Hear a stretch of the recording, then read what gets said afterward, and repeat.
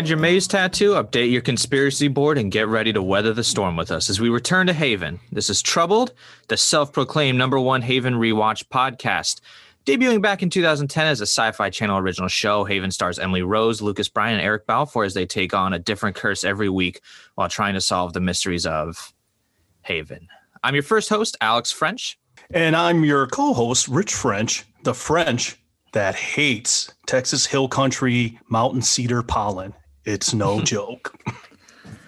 So we're back with season 2. Took a little tiny break, but we're back, and we're going to continue. We're covering episode 1 of season 2, A Tale of Two Audreys. As like every episode, we're keeping this the same, no drastic change in format. We're going to just summarize the episode real quick for those who aren't watching, which might be a bigger group now that Netflix has removed Haven, and we haven't heard of where they're moving to yet. All right, so this episode begins like literally the second the finale of season 1, episode 13, Spiral, ended, right? It ended with that FBI agent showing up and being like, I'm Audrey Parker as well. So we kind of pick up right where we left off, right? With them pointing their guns at each other and trying to figure out this new mystery. Exactly. And eventually our Audrey gets the new Audrey to drop her weapon. So they're going to kind of take her away. Meanwhile, Duke goes to, or Audrey's like, how do you know, before I jump to that, Audrey's like, how do you know any of this isn't crazy? And he's like, come on, whatever. Like, it's a trouble. Who knows what's going on? Do you want to go eat or something? And she's still a little worried. But meanwhile, the Rev has called Duke to to meet with him to talk about the future of Haven, right? Similar to kind of how things went with when he confronted Nathan in the chief's former chief's office.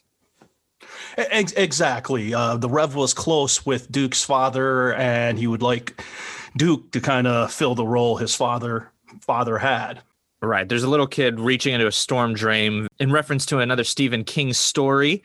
And he starts screaming. They kind of pull his arm out, and his arm is covered in blood, but it's not a wound. We see the water is turning to blood. As sprinklers turn on, blood starts spraying everywhere.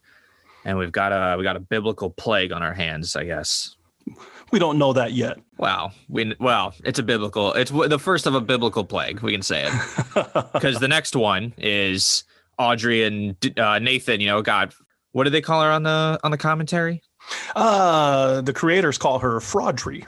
Right. So they got Fraudry handcuffed in the back, and they're about to take her when it starts raining frogs, similar to when it rained birds and consumed. Frogs flying everywhere, smashing into cars. They got to jump in. So I think we got the hint that we're in a biblical situation here. There's like a car crash afterwards, right? They're kind of trying to take Fraudry to the station when they encounter a car accident. Well, exactly. They see a swarm, and then they kind of follow the direction of the swarm, and that's where they hear a car crash. Well, when they get to the car crash, they realize that one of the drivers has up and ran away from the scene. And one of the officers figures out why, because he finds a 6-pack of tall boys and partially drank tall boys. So our hit and run driver was doing a little partying. Right. So they're investigating. They pull somebody out of the other car, and they got to perform CPR on them because they might be injured. And as we see, Fraudry starts doing CPR, after she convinces Audrey to unhandcuff her. She's doing the CPR just the exact way Audrey would. And she's like, oh, where'd you learn how to do that CPR? Yeah, Campfire Girls. Exactly. So they both know how to do CPR from Campfire Girls, which is even more mysterious with our second Audrey. Duke shows up, right? Yeah, he shows up and he tells them about the blood at the church. Before he can get any further in it, he spots a woman in the crowd who he apparently knows because it freaks him out when he sees her. So he splits. Yeah, and then flies kind of burst out of a pipe, right, or something like that. Yeah, I think they burst out of a cannon and somewhere else. Yeah, but not a tailpipe. Audrey calls Agent Howard to tell her, hey, did you send another FBI agent? He's like, no, hold her prisoner until I get there. We're gonna figure this out. And Audrey's like, well, okay. So she's kind of holding new Audrey for Agent Howard, and while they go to begin their investigation, right? And Nathan decides to go visit the Rev to see what's up, because if this is biblical shit and the plagues of Egypt, who's the person to talk to except the guy with the wrath of God on his side? Right. Yeah, he does. He goes to see the Rev, and the Rev says, "Yep, it's 10 biblical plagues of Exodus. Hey, you might want to pay attention to that firstborn son one." Yeah. And Nathan's like, why do you want to like punish the troubled people? Exactly. And the Rev's like, "I really don't want anyone punished. I just want the cursed to ask for God's forgiveness." Meanwhile, back at the station, Dave and Vince come to Audrey and they're like, "Hey, we got to bury the chief and we got to tell people, that he's gone because people are going to start wondering." And they're kind of figuring out arrangements, and they're going to put in a word for Nathan to become the interim chief. Meanwhile, they're looking into these plagues, and Audrey and Nathan are kind of like looking at it, and Fraudry is helping Audrey along, even though her detective skills are so keen that she's joining in on the investigation since people are getting hurt, and that doesn't fly with her. Right. And new Audrey helps her figure out the pattern. It is indeed the hit and run driver who is bringing the plagues, and wherever he goes, they're following him.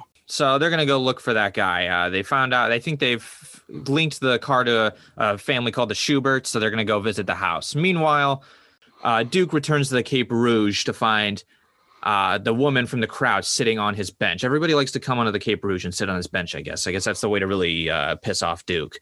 Because when People he gets no boundaries. They have no boundaries. He's already immediately like, "Hey, what are you doing here? I don't want nothing to do with you. Get the fuck out of Haven, blah, blah, blah, blah, blah, blah." And he introduces her as Evie, Evidence Ryan. Yeah. And they clearly have been involved in capers and scams in the past. And, Yeah, as they mentioned, like, "Oh, I helped you on this one, but you also hurt me on this one," yada, yada, yada. So she's kind of like trying to get him involved in a new one, and he doesn't want anything to do with these. Like, "Get the fuck out of here." So she leaves. There's a couple more scenes like this throughout the episode, so we're just going to quickly summarize most of them right here. Like, they meet again at the Grey Gull, and she's like, "Hey, come on, let's get involved." And he's like, "No." So meanwhile, they go to the Schubert house, and they're like, "Hey, we found your car. What's going on?" And they're like, "Oh, it must have been TJ. TJ's, been having a hard time, so he must have gotten drunk and crashed it or something." Yeah, so TJ and their daughter, Connie's baby, they've been taking care of it because Connie is no longer with us. So they're getting calls. So, Audrey and Nathan are trying to figure out, okay, TJ must have this like trouble or something, but what the fuck's going on? They get a call for a guy who's been struck with boils, right? The first call they get is actually to a farm. Yeah, livestock is dead. Hundreds of CG computer generated cows everywhere in the field. And then we get to the boils, right? Where the guy reveals, hey, TJ was trying to buy a gun.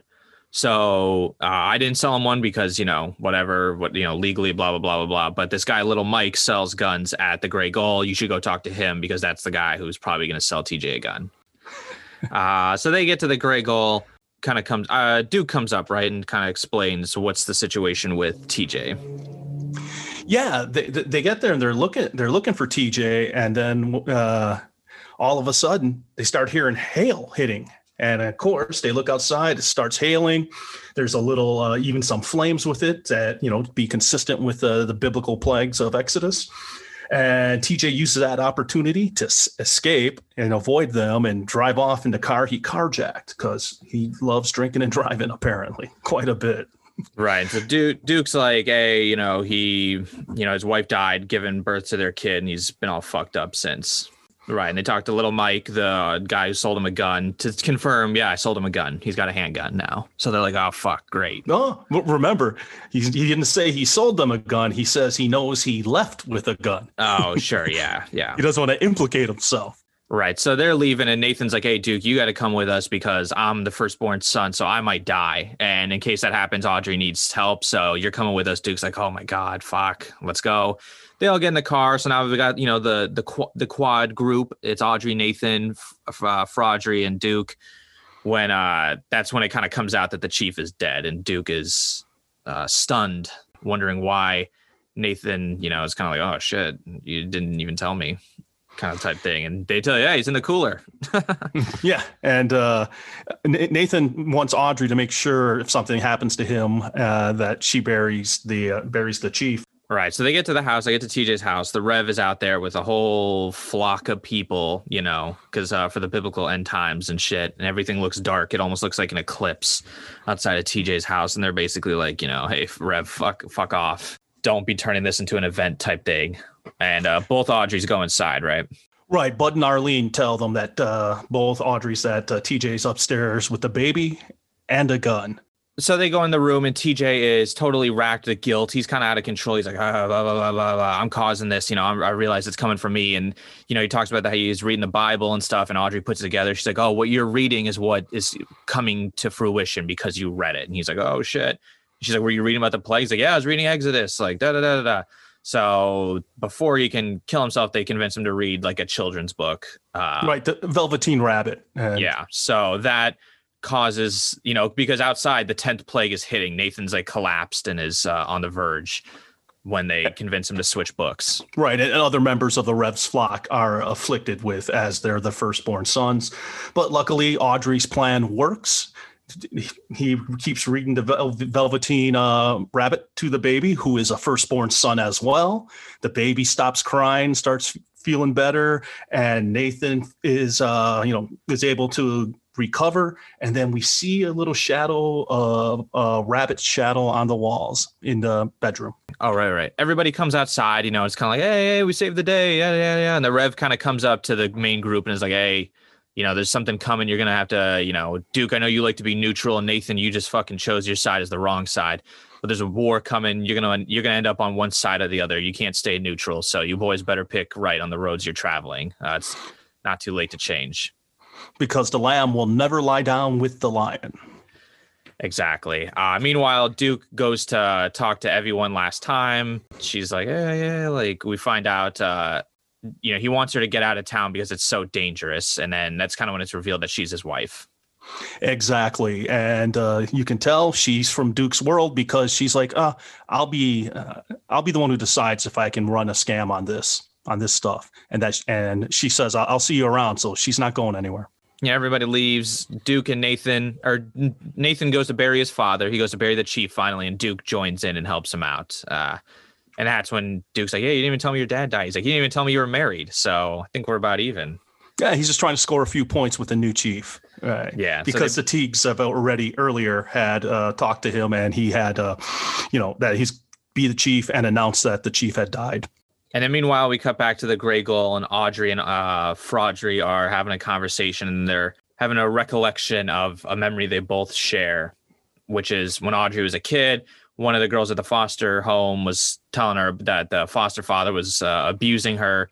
And so Audrey went and stabbed him in the neck with a pair of scissors, right? And they both neither of them ever told anyone that. And yet they both know. And Fraudry asked her Mickey Mouse scissors, and then they both knew it was a shared memory.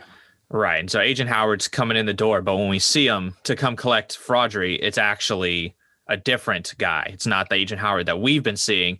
Someone different comes, and Fraudry goes up to him and is like, hey, don't worry about it. Because right before then, Audrey had been like, I'll protect you. Don't worry. Like, we'll figure this out. Just lie. Like, I'll help you out. So Fraudry kind of returns the favor by protecting our Audrey. Right. She says the fraud is in the wind and heading towards the Canadian border. So to throw him off our Audrey's tail. Yeah. And that's it. That's kind of where it ends. Everybody, the shocking realizations. Okay, so that kind of wraps up episode 1 of season 2 of Haven. And, now it's time that your favorite part of the show, which is, well, let's face it, all parts are favorites. But one of my favorite parts is our rating, where we get to talk about the Frenchometer.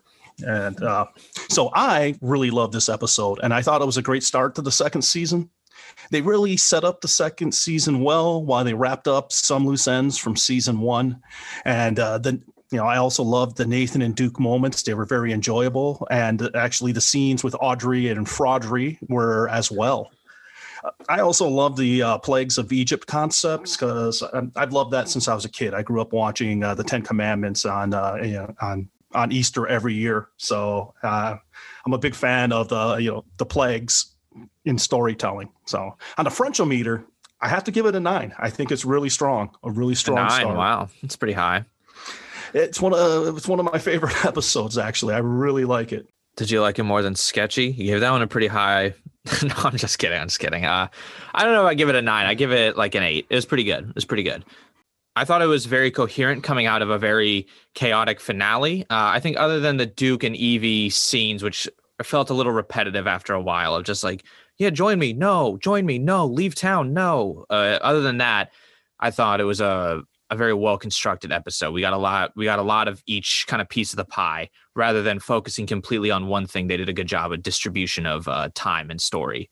Like we got enough of the threat of the Rev, we got enough of Fraudry, we got enough of kind of the tapestry of the town, right? With Dave and Vince being like, hey, we got to get an interim chief, and Nathan and Duke's relationship, Audrey and Nathan. So we kind of got a nice balance, I thought, of everything with introducing Evie into the team. Right. And I would agree with you that it might have been a little much. I mean, at some point, when does Duke have to get a restraining order? On Evie. He's clearly stalking him. Yeah. I really like that they started it right where started season 2 right where season 1 ended. I thought that was really cool because you don't always get that with TV shows.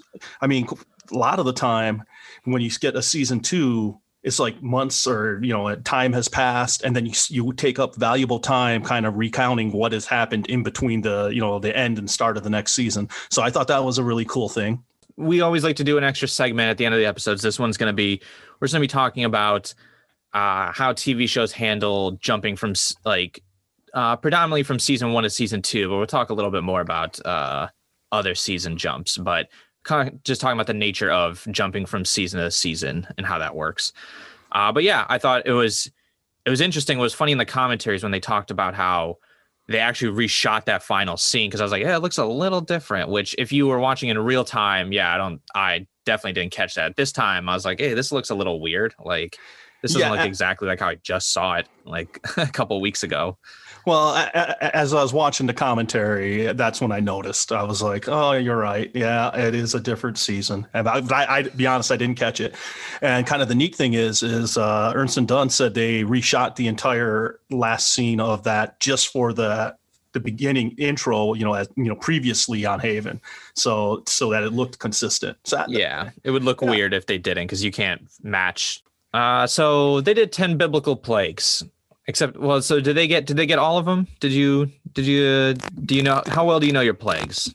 Well, I'm normally more of a fan of famine, but when it comes to plagues, they did get them all, and there was one that they. So they got turning water to blood.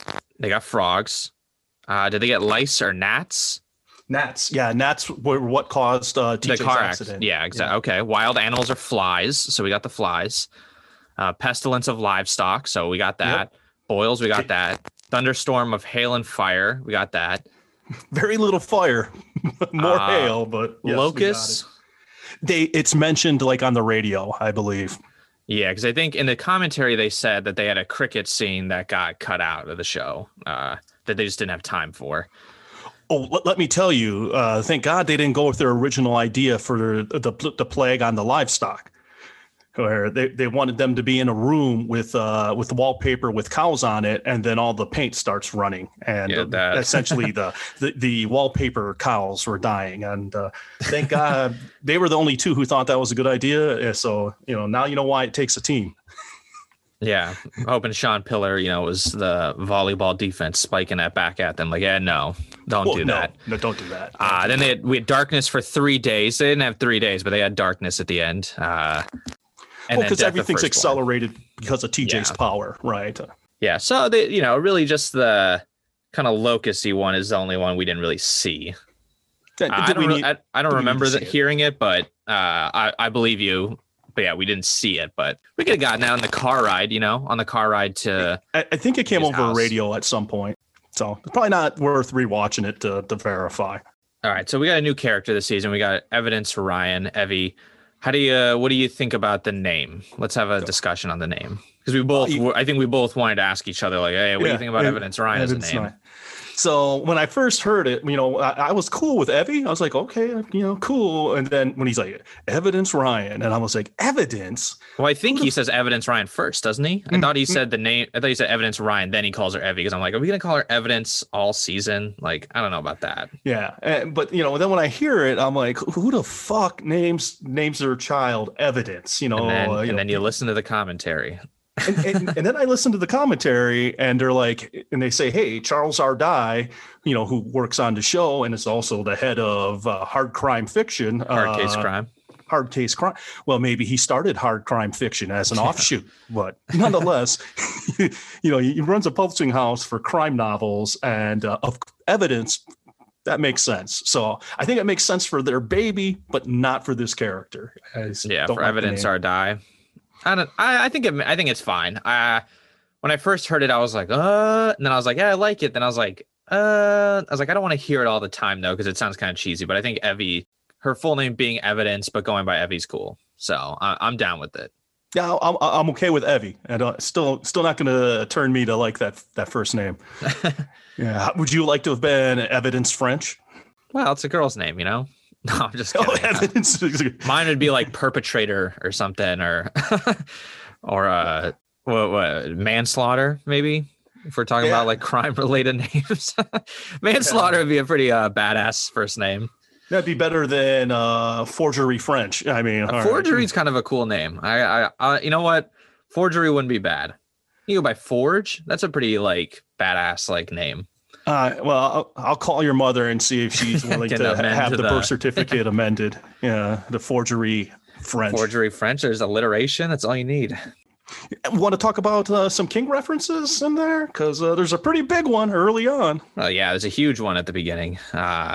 So yeah, because you see like a paper boat going down the stream, the drain stream down the sidewalk, and I was like, oh man, are we gonna do it? And then and I was like, oh, it's a nice little touch, and then it blew up into a big it reference. I was like, oh fuck, they're going full on. Yeah, they're going all the way with this reference. Yeah. Full on Georgie, because a little kid comes out chasing the boat, and he's wearing a yellow slicker and galoshes, just like Georgie in it. And sure enough, same thing. Boat goes into the sewer, and hey, I'm gonna stick my arm in there.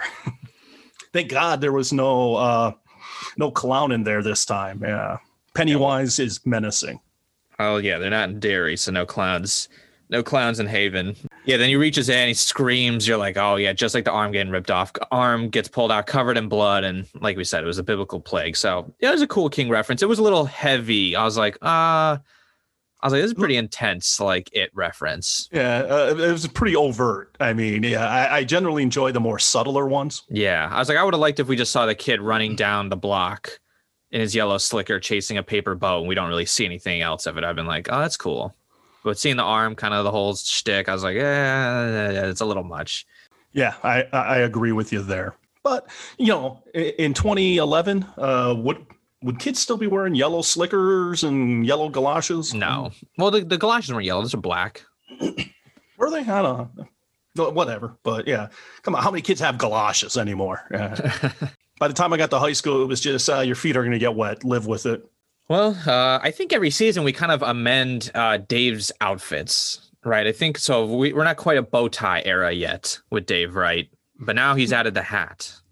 Yeah, he's got the hat. Well, and do you think it's from Sam Ernst's personal like wardrobe, the hat? Do you think he took it right off his head and was like, "Here you go. Yeah, let's change up Dave's look a little," and just tossed it on him? I'm thinking the actor who plays Dave just saw it on Ernst, and he was like, "Hey, this will really finish off Dave's attire right here." Maybe it's like, it's so fucking cold and I'm bald, so I need to cover my head, because that's all they talked about in the commentary was how fucking cold it was, apparently. Well, that's like me. I wouldn't have been able to shoot scenes without a hat on. I'm sorry. I'm bald, man. My head gets cold. Hey, you could. Oh, when you're acting, like the second it cuts, there's like somebody there who comes and runs up and puts like a blanket on you and puts your, fucking brings your hat and gloves and shit. So it's not like you don't just stand there, like, unless it's obviously very consecutive quick takes. Most of the time they rush you to or a heated tent. I know on sets I worked, you set up a little like 5x5 personal tent with sides on it. And then like you put like a heater facing inward. So then they locations usually has heaters. So I'm sure the actors, while cold, while performing, they got treated well. They usually do. Obviously, I'm sure they're treated well. Yeah, the trial of Audrey Parker, where they're on the boat. Yeah, that's a little different story when you're like, on the boat. I'm sure that was a bit harder.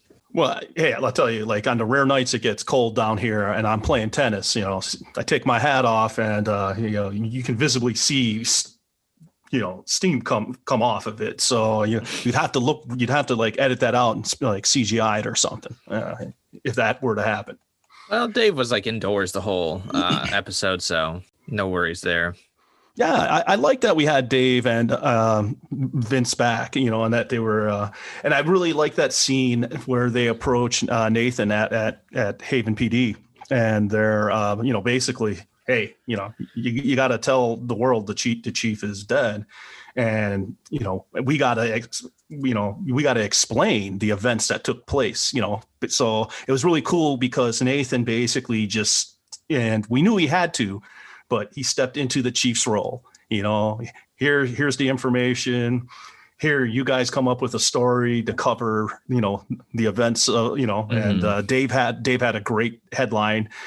Global warming comes to Haven, and I thought that was pretty cool, and it was a neat scene. I thought this episode did. I also liked kind of how the Rev presents the difference in Duke and Nathan, right? He kind of sets up this like philosophical question of like, there's a war coming and there's a road that's going to go two ways. And like, you guys need to figure it out. And like, it kind of is emblematic of kind of their roles in Haven as we've seen it and how we will see it moving forward, is like, will they travel to get there together, but not the same? So, how will that change, over time? Are they going to split eventually? Right, because Rev had hoped both of them would join his side in the war, but he knows Nathan's already made his choice, and shit, Nathan has a trouble. Of course, he's gonna not side with Rev. Yeah, and then Duke, who's tries to stay out of things, but eventually, the Rev says a side will choose you.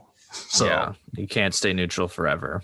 You're right. I think that's really cool. They're setting it up. Boom, it's going to be Rev and Holy Rollers against the Troubled. And I mean, he won our Survivor episode, so who knows?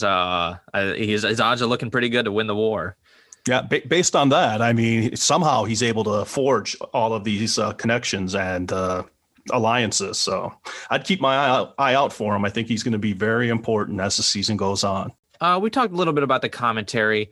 So this one is done by Ernst and Dunn, creators, and they also wrote the episode with our old-time favorite director, T.W. Peacock, returning to direct. As they said, it's a little difficult directing the first episode as everyone's kind of coming back from the break and everything, getting everybody focused again. The commentary, did you think it kind of sounded... The actual recording kind of sounded like shit, I thought.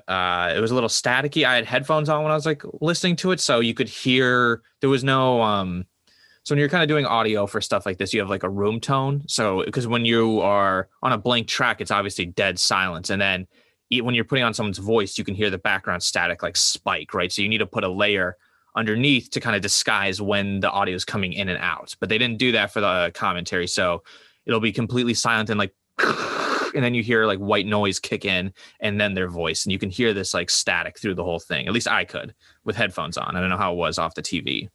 Well, I didn't listen with headphones and didn't really think much of it, but I did notice the audio quality wasn't the same as the previous season's commentaries. So yeah, season one had fine audio quality. This one was, and then someone's phone went off during it. Yeah, I was just going to say that someone's phone went off in it. And well, and one thing I'll say for the listeners, if you decide to go the route that we are, and you're going to buy the Blu-rays for the series, just want to give you a spoiler alert. They give a lot of spoilers during the commentary. Yeah, they did it in season one a couple times, but I mean, this commentary, they gave two incredibly massive spoilers. Massive. So. Yeah, they're operating under the assumption that you've watched the whole season and that you've come back to rewatch it, the season a second time with the commentaries on, rather than what we're doing where, we watch the episode and then watch it again with the commentary. So they're operating under the assumption everything about that season.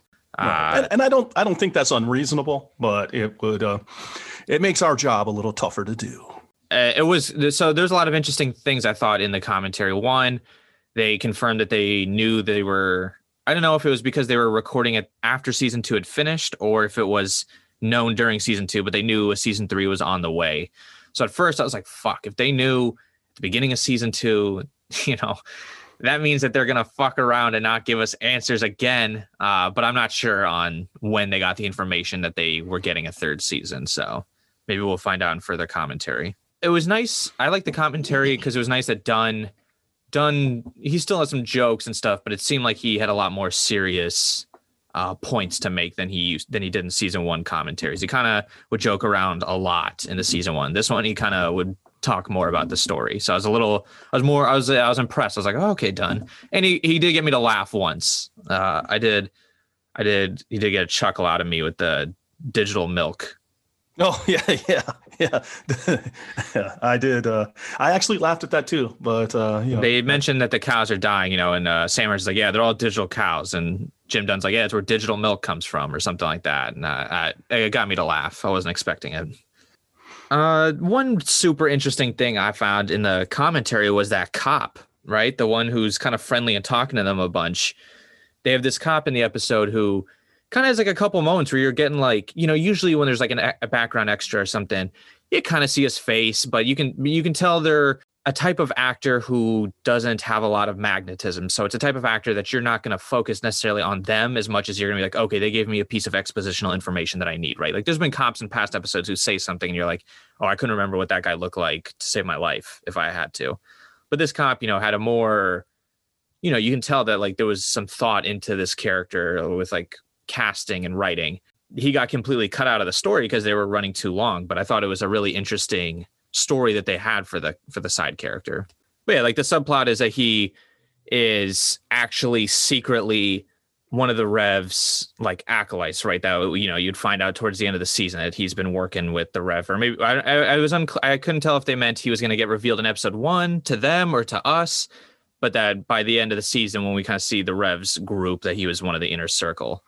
Right. I think that would have been neat. Just the problem is that it's network television. They only had so much time, and right. You getting 10 plagues in, and handling introductions of new characters. I mean, it probably was too much. It would have been neat if there was a director's cut. But well, I was kind of like, oh man, what? Because I kind of like the cop. I thought he seemed kind of cool. I was like, oh, this guy seems like a nice guy. It was like the equivalent of finding out a cop has like a KKK robe, I was kind of like, what? Like a little betrayed feeling where I was like, this guy's a bad guy. Like I thought he was kind of cool. He seemed like he really wanted to help. But going back to the It reference, still within commentary discussion, is Sam Ernst mentioning that he was like, yeah, I think Jim Dunn's like, yeah, it's, this right there, page 1 of It, is Georgie in the boat and, getting his arm ripped off and shit. And then Ernst mentions something. He's like, yeah, it's a good thing, we use something from the first page because you know how it is, like, Stephen King's books are so long, so a lot of them go unfinished and stuff. So I was like, oh, okay, so he doesn't finish a lot of, he's saying he doesn't finish Stephen King books. And I was like wondering in the back of my head, I was like, what if he didn't finish The Colorado Kid?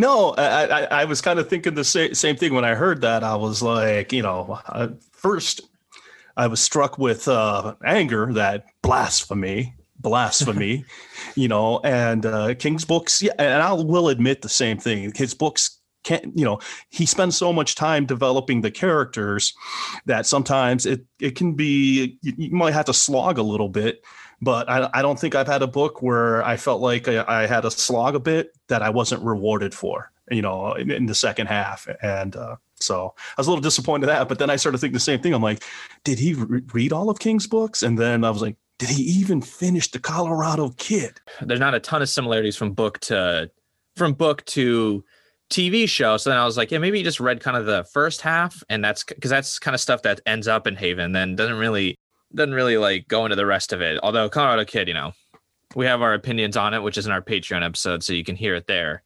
Yeah, you might want to check that out because I've been told it's pretty darn good, and I think you want to check out all the Patreon episodes. I mean, you deserve it. Yeah, so that was just a question. I was like, hey, I wonder if he finished Colorado Kid. It's pretty short, though. I would hope he finished it. One other interesting thing I noted in the commentary, well, I guess I don't know if it's interesting per se, is that they were talking about the music that was playing. And I think that's probably the third or fourth time I've heard Ernst call the band Sweetwater Radio, when we know it's Sweet Talk Radio. And speaking of which, if you become a Patreon member, our second Patreon episode, we do a soundtrack of Haven and talk about Sweet Talk Radio quite a bit. And who knows, maybe we'll do another one where we talk about Sweetwater Radio. But well, and the funny thing is, I looked up the featured music in the episode, and none of the songs are by Sweet Talk Radio.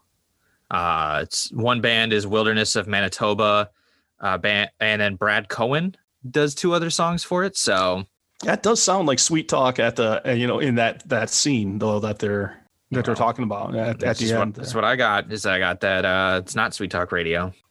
Well, that'll be something interesting to check Listeners, into. Yeah, tell us if you're like, hey, that was Sweet Talk Radio, or if Sweet Talk Radio is listening, be like, hey, that was us. Like, what the fuck? Like, Brad Cohen's my pen name.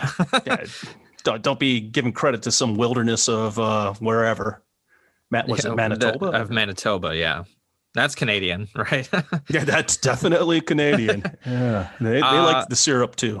Yeah, the Blu-rays were a nice change. I'm sure people comically note how irate we were with the case for the container for season 1, how difficult it was. But season 2, they finally got their senses about them and made a reasonable Blu-ray case for it. Yeah, though they did manage to somewhat thwart us again, but we. Well, how? Oh, with finding the commentary. Oh, right. For those who get the Blu-rays and have a trouble, in season 1, the audio commentary is like its own menu, so you can just like, go to audio commentary, episode 1, blah, blah, blah, blah. This one, you got to go into scene selection and then, not choose any of the scenes, but click another option that says play commentary, which is wild because they're hidden. They're like disguised. The only explanation I can find is that there are less commentaries than they're supposed to be, and that's why they're kind of like, hey, maybe if they don't even see them or notice them, they won't say anything. Well, yeah, that might be the reason, because after episode 1, we don't get a commentary for like 4 episodes, maybe 5. That's like 3/4 of our content. No, I'm just kidding. We'll have things to talk about, obviously, with the next episodes. But yeah, exactly. But they're always really interesting to dive into. You find out so much information from the commentaries. I really loved the scene with Nathan and Duke burying the chief. I mean, it was funny, but I also found it touching. The way Nathan's, going through his father's remains, and then he finds the wedding ring on the chain. It was pretty touching. And then Duke comes up and he's like, yeah, just want to, the banter between them, curry some favor with the new police chief. No, and I enjoyed the funny line about, Duke saying, hey, you didn't, could have told me about your dad dying. And then, Nathan saying, hey, you could have told me you were married. I thought that was hilarious. And then like his last little quip, just to be clear, we know I'm the lion. Yeah. Referencing back to the Reds comment, the lamb will never lie with the lion. So it was a really touching scene. I'm surprised though that Duke didn't, take his shirt off. As we saw in season 1, he likes to do his manual labor shirtless. And I'm sure a giant contingent of our audience of Haven's audience. I'm not claiming it to be our audience. A giant contingent of the audience would have loved to see him shirtless too. Right. And I think it was too cold. Well, in practicality, it was probably too cold because of the season they were shooting in.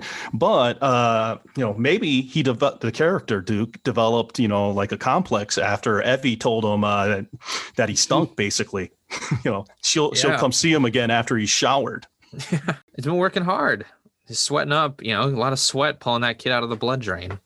One of my favorite scenes was Audrey and Fraudry doing the CPR. I thought that was a really slick way to deliver the idea that they both have the same memories. It was a nice disguise rather than it being expositionally, I thought honestly at the end that was a bit in your face with the like scissor memory thing.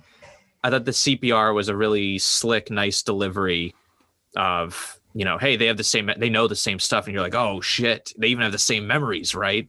Right. And, kind of a side note to that, the Campfire Girls is a real organization. Yeah. Oh, cool. It was founded in Maine. Because I thought that was pretty cool. Did you like the scissors stuff at the end? I thought it was a bit much. And to go to the commentary, sorry to ask you a question, then cut you off.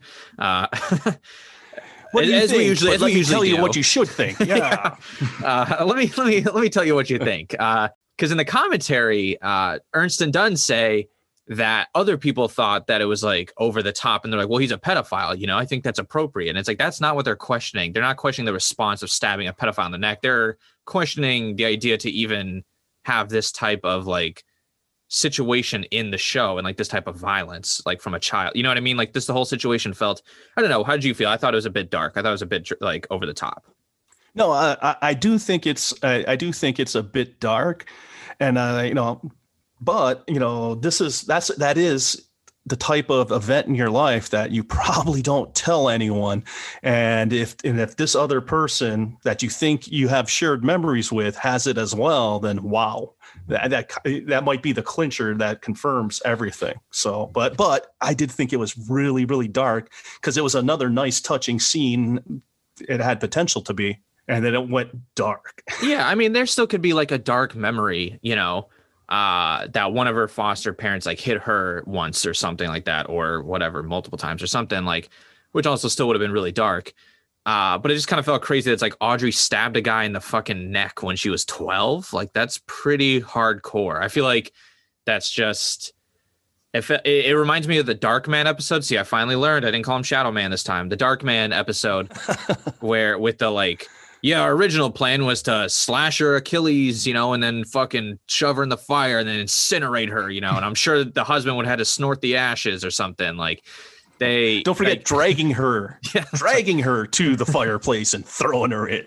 Yeah, I'm surprised it wasn't even crazier. But yeah, so I felt like it was that where it's like Haven's got this, very sci-fi channel, like level of whatever, and then random just spike of super intense thing where it's like, whoa, now we're talking about like a pedophile and Audrey having to like, I'm assuming the guy died if she stabbed him in the neck. I guess he could have lived, but well, they said, she was never abused again, but But maybe because they were little Mickey Mouse scissors, so basically like little kid scissors, maybe, got him in a right spot and he survived it. I don't know. Yeah, I guess it could have been worse. It could have been like in the, in the jugular or something, but through the eye into the brain. Yeah.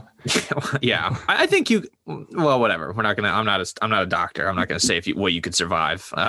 So I don't know. I thought it was a little over the top because they decide what's the memory she has, right? And they chose just such an obscenely dark and bleak memory. And I'm not saying that stuff doesn't happen either, but it just feels kind of out of tone with the rest of the show. Yeah, no, I would agree with you with that.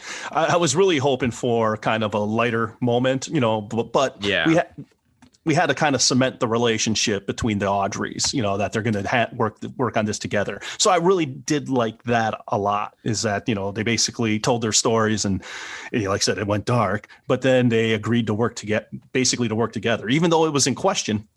Our Audrey didn't know if Rodri was going to go along, but she sure did. Well, yeah, I think what you just said is like a nice point, is that this could have been like a nice happy moment. And I think the feelings of wanting to protect each other might, and I guess that's from a point of vulnerability, but I actually think it should have been like a happy moment that you share. Like, because that's also like, can be a vulnerable thing, is to tell someone what you're like, what's the thing that truly made you happy. Because most of the time it's not like, most of the time it isn't something like, oh, I got a Hemi-Cuda, Yeah. That's usually not what it is. It's usually like small stuff that seem mundane kind of outwardly, right? Like, Inception, right? The kind of way they convince Cillian Murphy, is a second time we're going to mention him on the pod.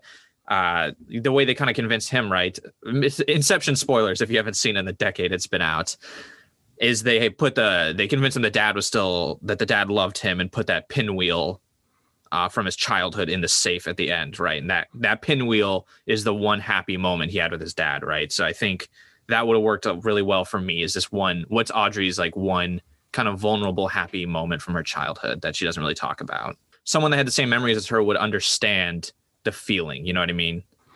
Right. Because they couldn't share memories about Agent Howard because they're two completely different Agent Howards. So, which I'd forgotten.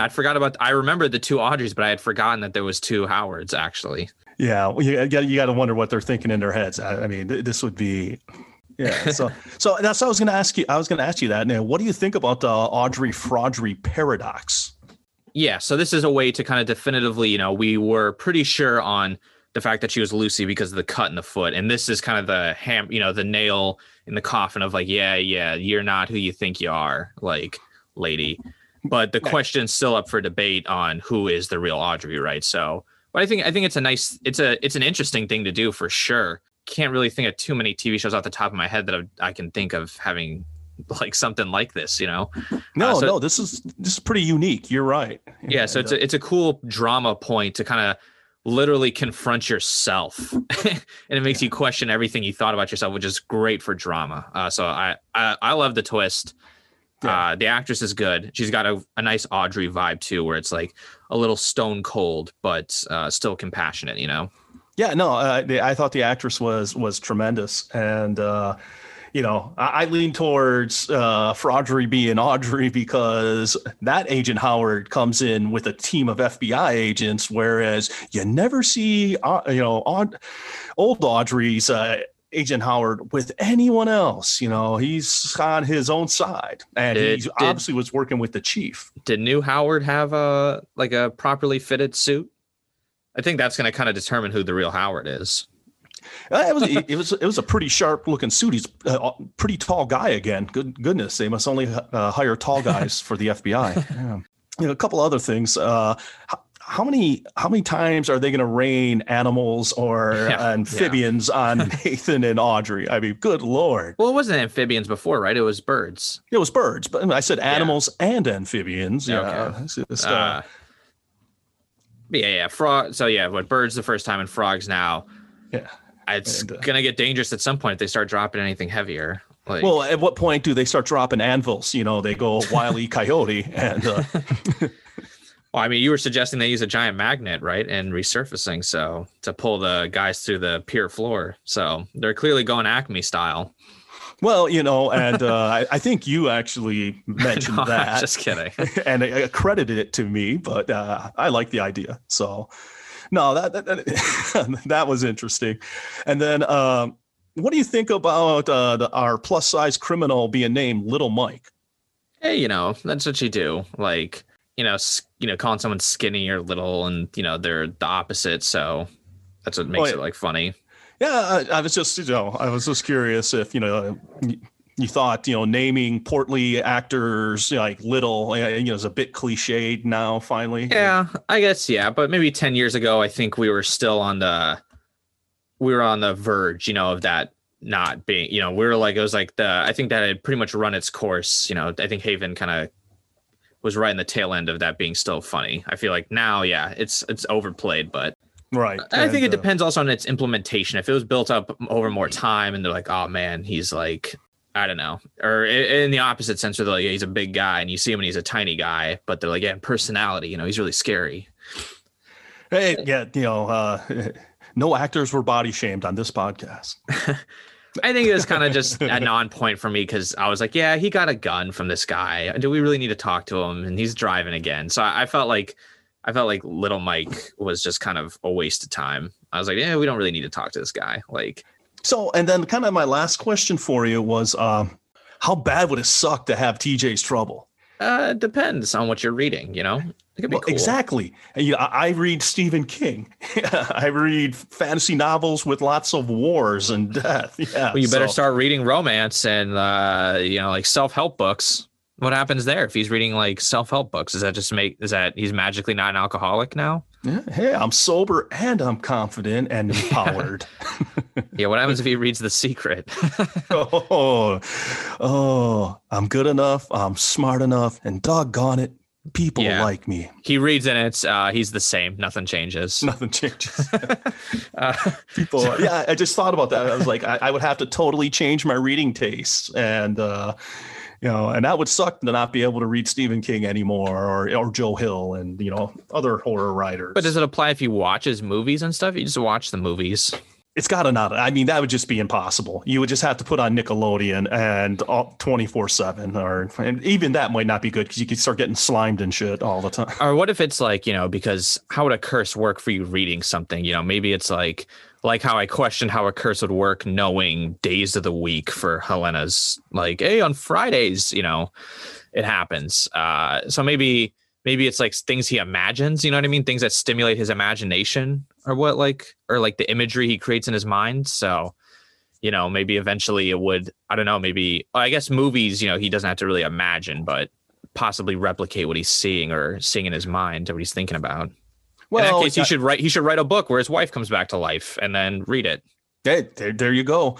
And ask for more wishes. Yeah, but in his case, it's a pretty easy. It's better than the Dark Man. He has to live in a fucking pitch black house. He's blind. There's no difference. Yeah, but he can't go outside. He has to stay in that house. That's what sucks. Yeah, he should be able to go out at night. And Vicky can't really draw. Without endangering everything. Yeah. So yeah, no, she's that's a tough one hobby. too. TJ doesn't seem like a huge book reader, so yeah. Well, his trouble was triggered when his wife died, and and considering he's been nothing but drinking since then, I mean, drinking and reading don't go very well hand in hand.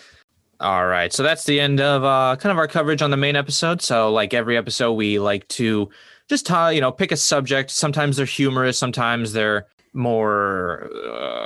I hate to use the word intellectual with us, but more.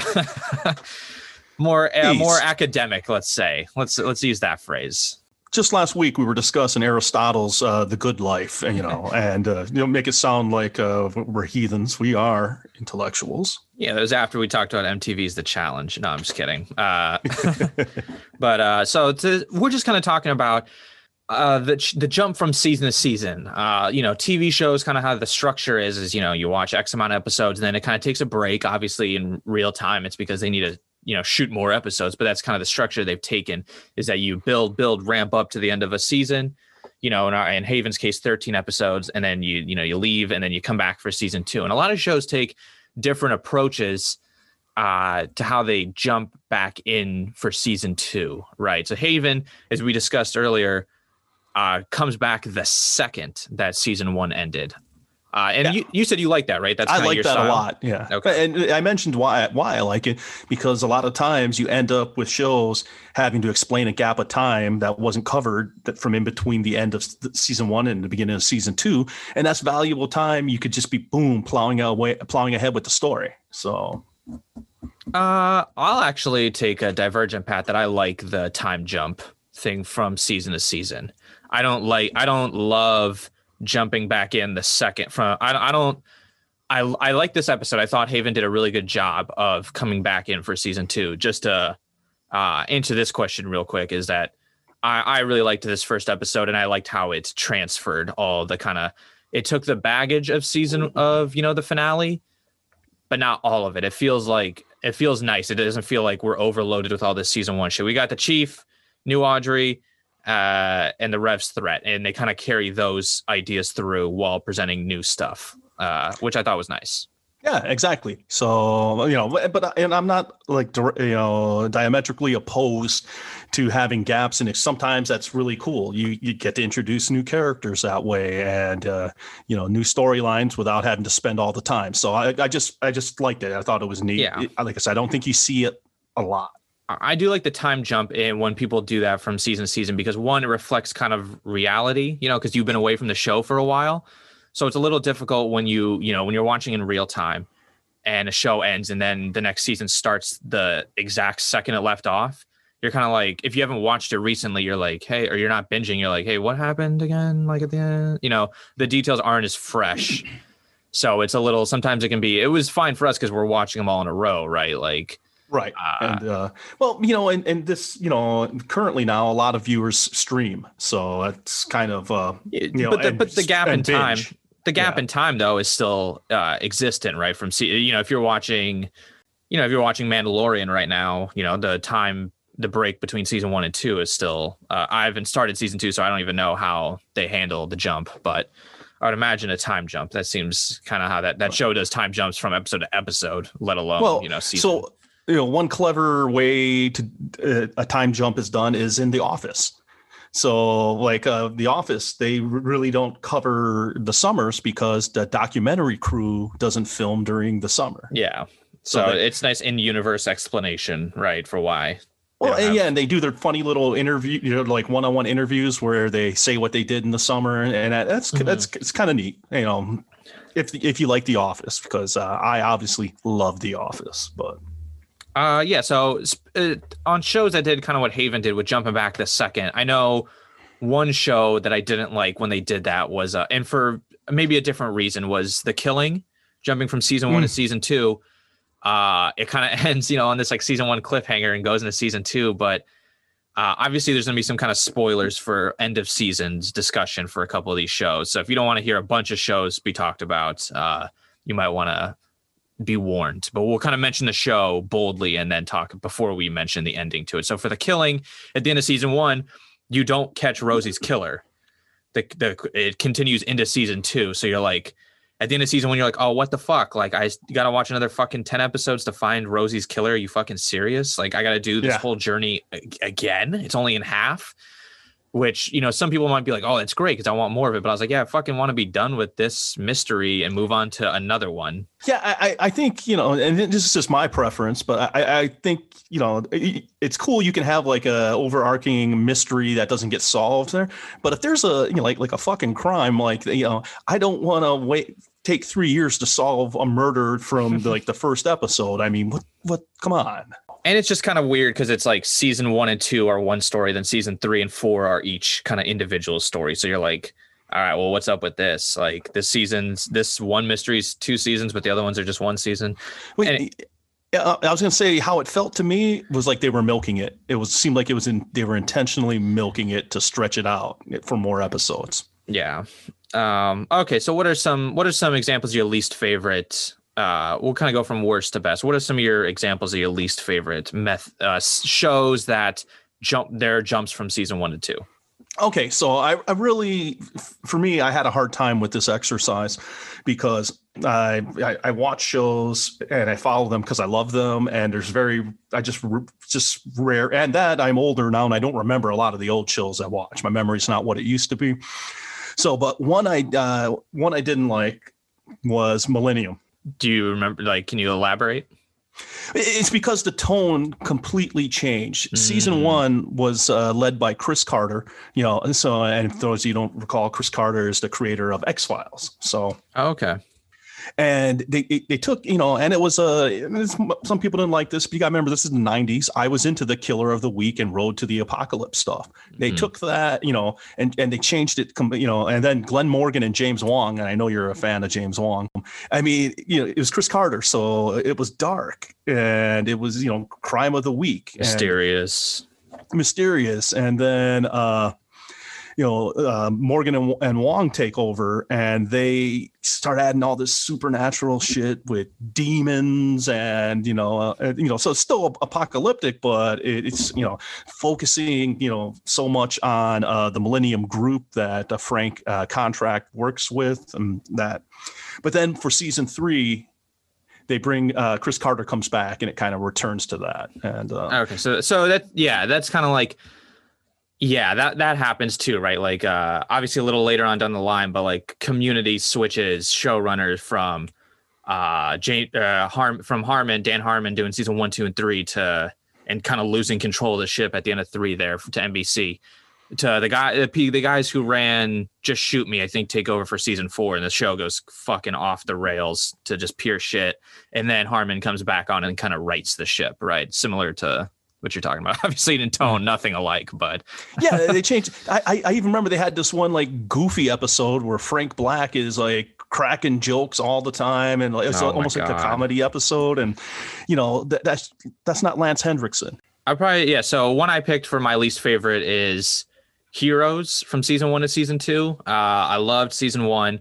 I haven't rewatched in a long time. I wonder how it's aged, but I'd seen it multiple times. I loved season 1. It was so cool to me. And then season 2 is, I'll defend it more than I think other people would, where other people were like, it's complete shit. I won't say it's complete shit. And I see the intent behind their actions, but it just doesn't work. Like season 2 is just kind of fucked up. And then you add in the writer's strike happening, and that's what really fucked up season 2. Because season 2, in Heroes, it's all about ordinary people finding out they're extraordinary, right? That's kind of their tagline the writers use to themselves.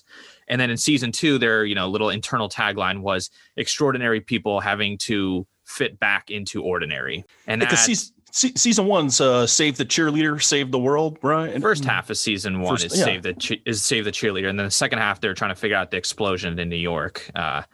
And then season 2, it jumps ahead in time, like 6 months, and everybody's situation is completely different. And so you're spending so much time trying to figure out what these new status quos are. And then they're kind of a lot of the subplots they set up just go nowhere. And then because of the writer's strike, they kind of abandon everything and just hack it all to pieces.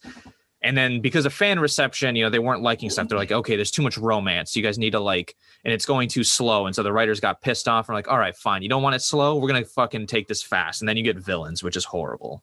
Another one that I'll say was one that I didn't like initially, but I liked once we got further, we got more distance on it. So it's kind of an in-between of I liked it and didn't like it. I didn't like it initially, then grew to love it. Was The Wire. Was when you jump from season 1 to 2, the characters are all kind of scattered. Like the group, they formed the group in season 1. And then season 2 comes about and, you're kind of expecting this cop procedural thing. And at the end of season 1, they kind of got scattered throughout the ranks and they're all doing different things. And Jimmy is with the boat people because he's kind of got punished by getting put on a shitty assignment in season 2. And season 2 focuses on the docks, right?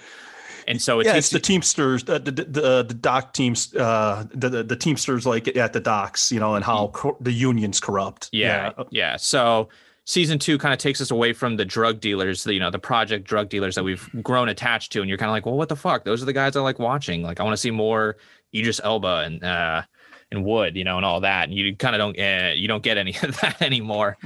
So then it's kind of, you don't like it. And then season 3 comes around, 4 and 5, and you see that's what they kind of do every season is they kind of jump to a new area of crime in Baltimore and stuff. And it makes, I think, season 2 a lot more palatable once you realize the design. Yeah, the structure. And because I remember like the last season they bring in the media, the newspaper. Yeah, it's journalism, right? Is like journalism, the right. focus. And, I love The Wire. It's one of my favorites of all time. And that's one that I know fans were initially like, hey, what the fuck? And I'd heard season 2 is the worst season, which I like season 2. But, you're kind of off put at the beginning. You're like, hey, what the fuck? And it takes a long time for the crew to, Lester, Jimmy, and everybody to kind of get back together. And I think that's what, leaves kind of a sour taste where you're like, hey, I want my group back. I want my comfort, even though The Wire is not really comforting. Yeah, no. Which I don't think people were aware of yet. Right. And then you see the design and you're like, oh, this is awesome that they take a different approach every season to the crime of Baltimore. So what I came up with when a season that I liked was the jump from series 1 to series 2 in Doctor Who. So Doctor Who? Well, the jump from series 1 to series 2. So from when Christopher Eccleston steps out to when David Tennant becomes the Doctor, right? David Tennant becomes the Doctor. Right? Oh, okay. So are you saying the final episode of series 1 is the parting of the ways? So basically, the way it ends is, for those who are fans of the show, the Doctor and Rose. So Doctor, and if you don't know Doctor Who, well, my God, you're shit out of luck. we probably can't be friends, but you can still be a Patreon member. But I might hold back on that Wu-Tang nickname, but no, just kidding. You will get one. But it kind of ends with the Doctor to save everything. Is to take in all of the energy to like kill the, I can't remember if it was the Daleks or not. It was the Daleks. To destroy them. He basically has to take in all the energy, which forces him to regenerate, and he regenerates at the end of the episode.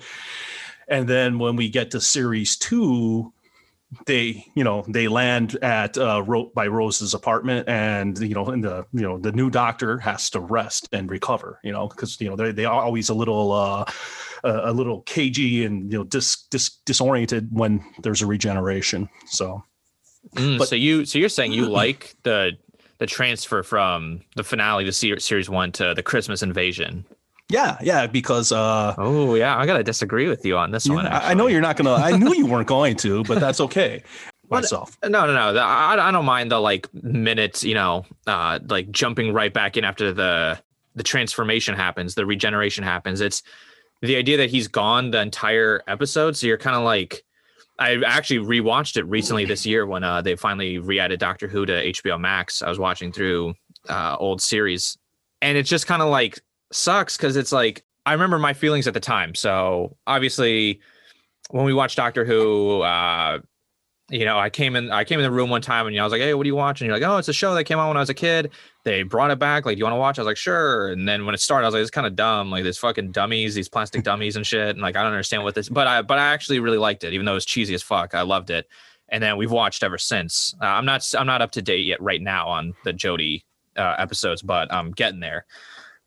Yeah, I'm not. I only got a couple in, and it's and like Doctor Who's supposed to be still have an element of camp, because I liked it since I was a kid in the 70s, with a shout out to Tom Baker of the old series. Tom Baker was the man.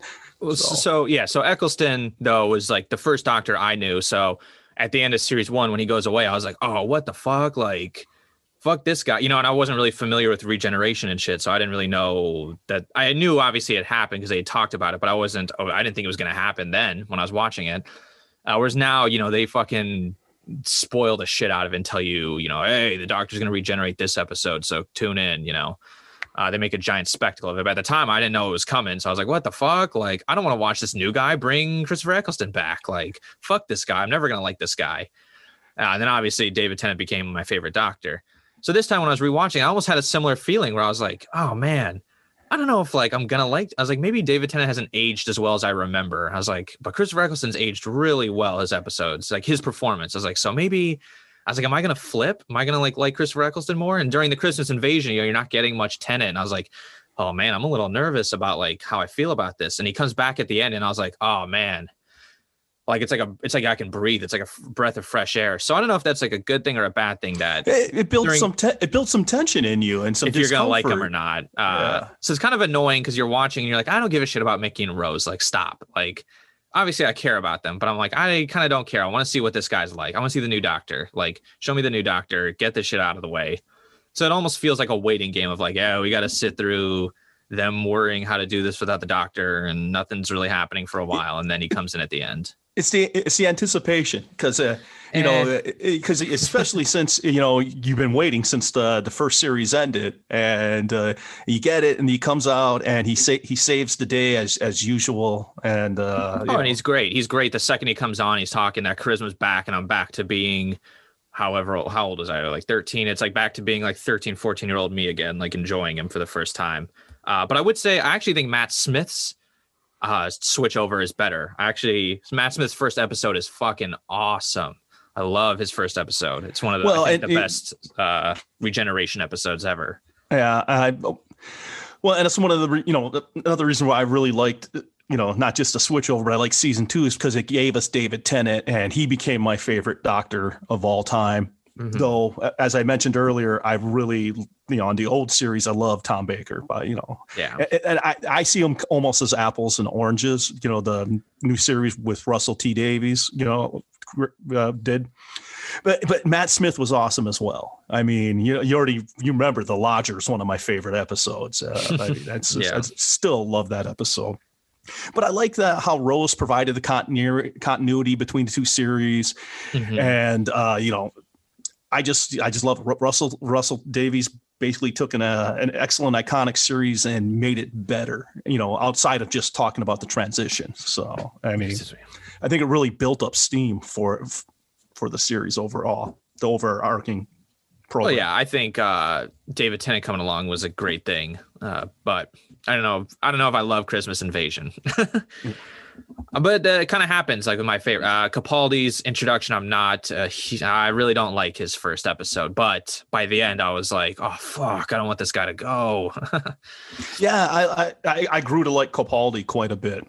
A show I liked. Now I haven't finished the full season actually, so maybe I'm talking out of place here, but I really liked and this is maybe you don't like this, is I liked how Mr. Robot from season 1 to 2, like season 2 just kind of like leaves you in complete darkness about what happened at the end of season 1. Like you don't know shit about like what, like it's almost like you're starting a new show again. You're like, hey, what the fuck?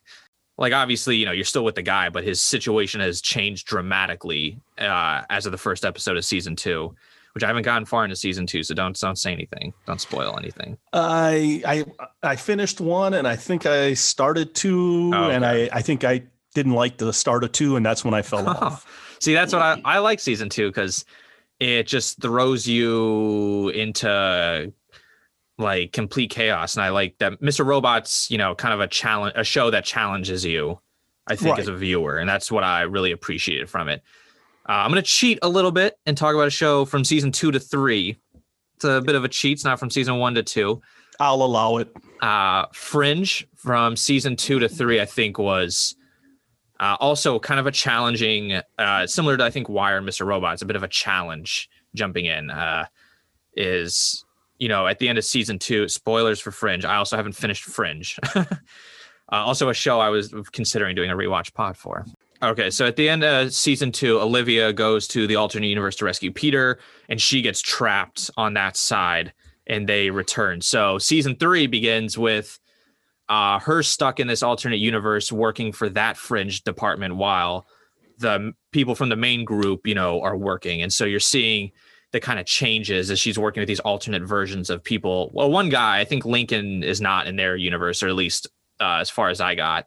So she's working with like this other group, and like you're kind of like, hey, what the fuck? Like, are they just like, how long is this gonna last? And so it was a really crazy thing to kind of start season 3 in an alternate universe, and then you're bouncing back and forth between the two. That concept sounds like it would work with a certain book. Yeah. Well, if you want to, that's a tease between what might have gone down in our Joyland Patreon episode. Have we mentioned Patreon? I don't think we've mentioned it hardly at all. Yeah. Yeah, only 3 shills an episode. But that's one that I really liked was Fringe season 2 to 3 was 2. I was like, wow, this is crazy. They went to the alternate universe, and 3, I was like, oh my God, they're staying. Like, well, Olivia's staying. I was like, this is fucking crazy that they have to bounce, like what a ballsy move, in my opinion. Yeah, I was going to say bold. And it's weird because I'm the more profane of the two of us. But yeah, I try to clean up for the listeners. But nonetheless, no, I agree with you. It's very bold, ballsy, and it takes guts. It's not easy to do. You have to be very skillful. Otherwise, you turn it into a complete shit show. Which I think Fringe was skillful. I thought they did a very great job. Skillful. Yeah. Once again, I didn't finish Fringe, so don't spoil that either. I won't. You know me, I don't remember half the shit anyways anymore, so you don't have to worry about me spoiling it. I know ones that was neutral on were like House of Cards and kind of Lost left me kind of being like, like whatever, like moving into the second seasons of those shows. Yeah, I really didn't watch a lot of Lost, and House of Cards.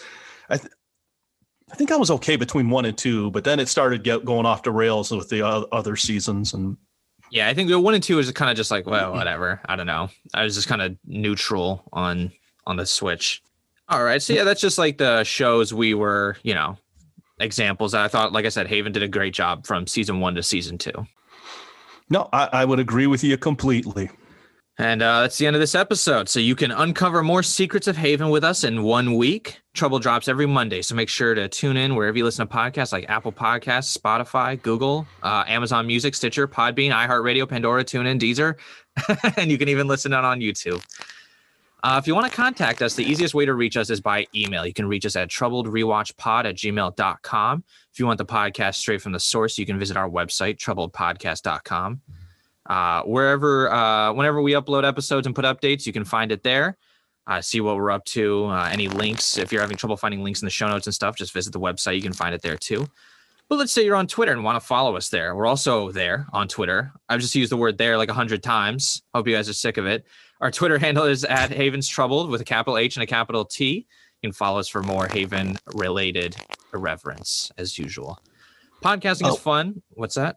I was going to say, have you developed a method yet for them to contact us via carrier pigeon? Not yet, but it's on the way. We got the tin cans with strings for the $10 Patreon members that stretch across the country or continents. Continents is a $12 Patreon bonus, just so you guys know. You got to scale up because of the costs.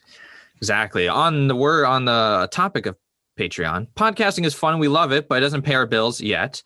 That's why you can find us on Patreon. There's a link in the show notes, or if you go to Patreon and search for Trouble to Return to Haven, you can find us. We have 3 tiers. Joining the first for $1 makes you a Haven tourist, where you'll get access to our production documents. It is filled with fun behind-the-scenes info, as well as a fan shout-out and a Wu-Tang nickname.